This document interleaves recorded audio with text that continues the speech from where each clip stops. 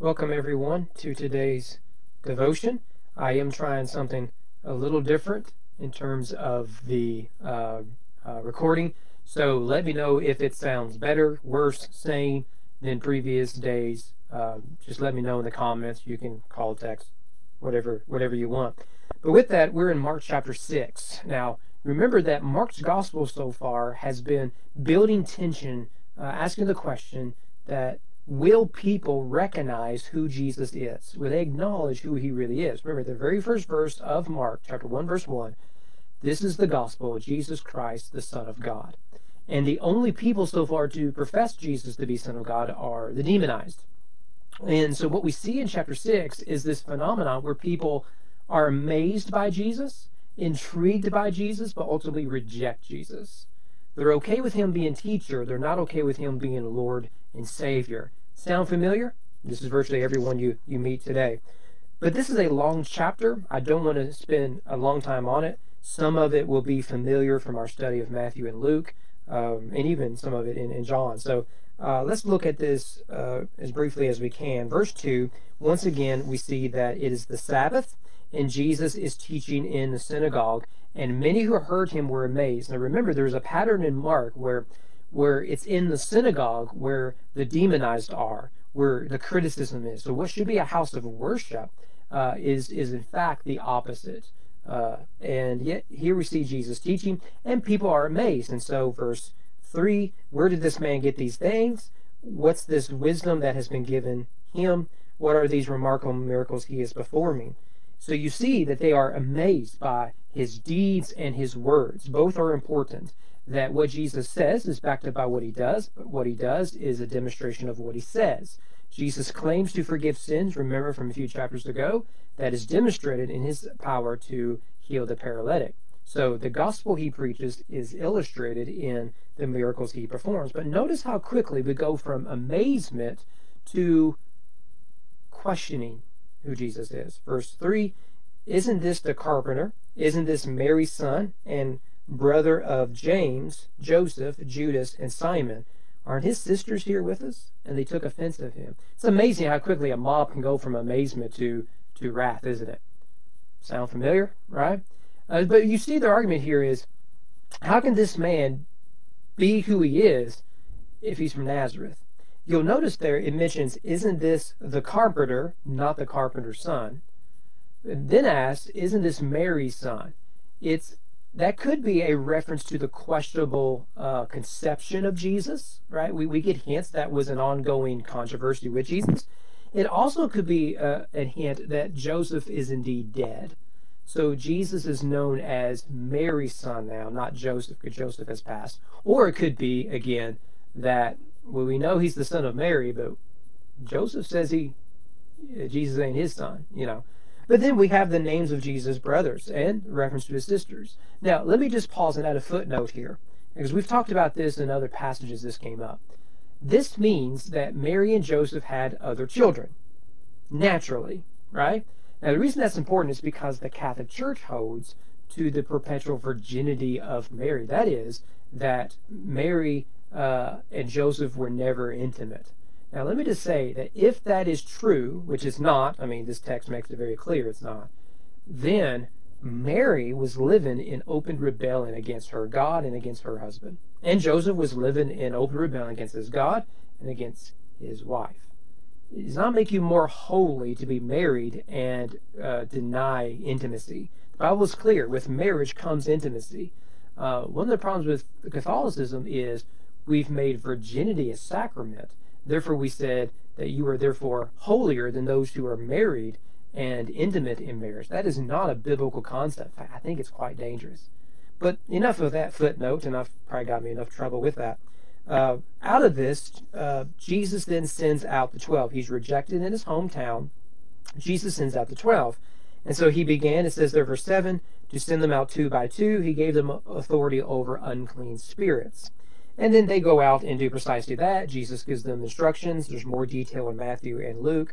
Verse 12, it says, they went out and preached that people should repent. Notice, that is the message. It's the message Jesus is preaching. It's the message the disciples are preaching. Notice, everything else that the disciples and Jesus does is around that primary message. They are called not to social justice, but to preach the gospel of repentance. To fight for justice is good. To help the poor is good. To help the needy is good. But you must preach the gospel. You take out the gospel, and all of that uses its power. Verse 13, they drove out many demons, anointed many people with oil, and healed them. So this is part of the discipleship process. Jesus is sending them out to experience it for themselves. But then we get the story of the execution of John the Baptist. You'll notice that it's written as it's looking back. So it's an interruption of the story, and Mark's saying, this reminds me of the story of John the Baptist, what happened to him. It says here that Herod was living in fear when he's hearing these stories about Jesus. Verse 16, when Herod heard this, Jesus is healing people. People are following him because of his teaching. Herod said, John, whom I beheaded, has been raised from the dead. Right? So we see almost as if Herod's conscience is attacking him. Right? And so from there we get the story of John's execution, starting particularly in verse 17. So we've looked at this story in the other Gospels. Even John references it in passing, but he references it nonetheless. I want to highlight the end of verse 20, which says, when Herod heard John, he was greatly puzzled, yet he liked to listen to him. Notice that before, people were saying, Jesus is amazing, but he's just a carpenter. So too with John the Baptist, Herod is saying, this guy's crazy, but I want to hear more. You see the similarities? There's an intrigue, but there isn't a worship. People interested in Jesus, and this is illustrated with Herod's interest in John, but there isn't a willingness to surrender to Jesus. And so, the story on Herod's birthday, the drama that is Herod's home and his family, his niece / sister-in-law, something. It gets really convoluted and crazy. She dances. He promises up to half his kingdom. Of course, that's not to be taken literally. And she asks for John the Baptist to be beheaded. Verse 26, the king was greatly distressed. Of course, he's not a king, but nevertheless. But because of his oaths and his dinner guests, he did not want to refuse her. Verse 27, so immediately, there's that word, he sent an executioner with orders to bring John's head. The man went, beheaded John in the prison, and brought back his head on a platter. He presented it to the girl, and she gave it to her mother. On hearing of this, John's disciples came and took his body and laid it in the tomb. I want you to notice a few things. The motivation behind beheading John the Baptist will be a similar motivation of Pilate having Jesus executed. Herod didn't want to do it, much the way Pilate didn't want to do it, but for political reasons was forced into it. This is an act of injustice, as will be the death of Jesus. John died and was laid in the tomb. Jesus died, is laid in the tomb. The difference is, Jesus didn't stay in that tomb for very long. So we see this pattern of intrigue but not worship. We go down to Jesus feeding the 5,000. And we see that the disciples of John come to tell Jesus, and he tells them in verse 31, come with me by yourselves to a quiet place. Other translations will say to a desolate place and get some rest. It's interesting that, remember, Jesus was tempted in a desolate place. Now, desolate places are places of rest, of worship, of prayer, and of refreshing. And then we get to feeding the 5,000. I trust you're familiar with the story, but I want us to see verse 42. They all ate and were satisfied, and the disciples picked up 12 basketfuls of broken pieces of bread and fish.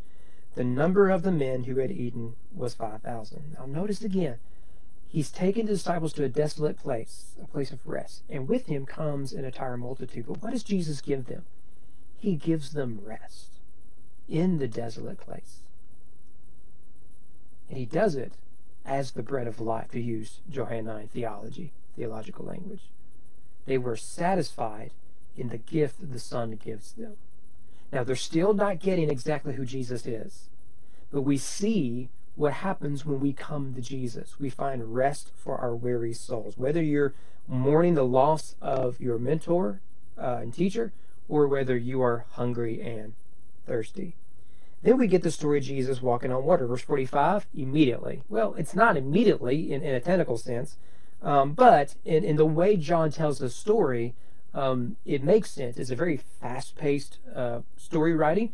And so immediately, Jesus tells the disciples, get into the boat. And now he then goes to the mountainside to pray. So he meets the needs of the multitude in the desolate place. He then decides to go to the mountain to pray. To pray. So again, he goes to a more desolate place, a more abandoned place. And of course, the mountains is where, in ancient Near Eastern culture, the mountains is where the gods dwelled, right? So Jesus goes to the mountain to pray, much the same way that Elijah and Moses and others did the same thing. And then we get the story of Jesus walking on water. It's there in verse 48. He was walking on the lake. The disciples think that it is a ghost, but it says there in verse 50, immediately, there's that word yet again, Jesus spoke to them and said, take courage, it is I, don't be afraid. And this is where the English is good, but it isn't sufficient to understand what it is it's really saying here. Now, remember, Mark wants the reader to see Jesus is the Christ, the Son of God. That's his point, the whole gospel. Much in the same way John wants the reader to see that Jesus is Logos, life, light, lamb. So Mark wants, and Matthew wants us to see Jesus as King. Mark wants us to see Jesus as the Son of God. Well, what Jesus says to the disciples is significant. He didn't say, hey guys, don't worry, don't freak out. It's your boy, Jesus. You care if I rest in the boat. I'll take care of the storm. Don't worry, I've done it before. This is nothing to me, right? It's not what Jesus is saying. He says, take courage. Have faith. Why? The NIV, which I accidentally put in my notes instead of the ESV, says, it is I. Now, okay, we get the point. The Greek is different. Here, Mark looks very Johannine. You remember that in John's Gospel, there were the 7 I am statements. I am the bread of life, I'm the resurrection of life, I'm the good shepherd, I'm the door, I'm the vine, I'm the light, I'm the resurrection, I'm all of these, right? Before Abraham was, I am. We talked about all of that. You remember what we said, that in the Old Testament, when Moses met the angel of the Lord, met God at the burning bush, and Moses says, who should I say sent me? And God says in the bush, I am sent you. And so that phrase, I am, is the etymological basis of the proper name of God, Yahweh, right? Well, when the Greek translated that into the Septuagint, which is the Greek translation of the Old Testament, it took I am, and instead of writing I'm, which you can do in Greek, it wrote I am. So when Jesus shows up, he borrows from that phrase, and he's saying, I'm the guy that talked to Moses. Before Abraham was, I am. I am the bread of life. I am the good shepherd. I am the light of the world. And that's what he does here. Take courage. Be of faith. Why? I am. So notice what you have here is light amid the darkness. We talked about this quite a bit in John 6, where John 2 goes from feeding the 5,000 to the walking on the water. And there the emphasis is on light. So Jesus says, I am, therefore, you don't need to be afraid. You don't need to be afraid. So Mark wants the reader to see who this Jesus is. He's the one who can forgive sins. He's the one that can conquer sickness and death and the demonized. He is the great I am. Therefore, be afraid. Take courage. Live by faith. He is the great I am. And so he gets to the other end of the sea after he calms it. What does he find? More people who are sick, more people in need, and he heals them all. You see, people still, in chapter 6, They're leaning in, thinking there's something different about him. But they're not ready to pull that trigger yet. They're not ready to say he is the great I am.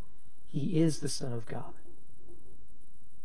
But we need to know it is not sufficient to say Jesus was a good person.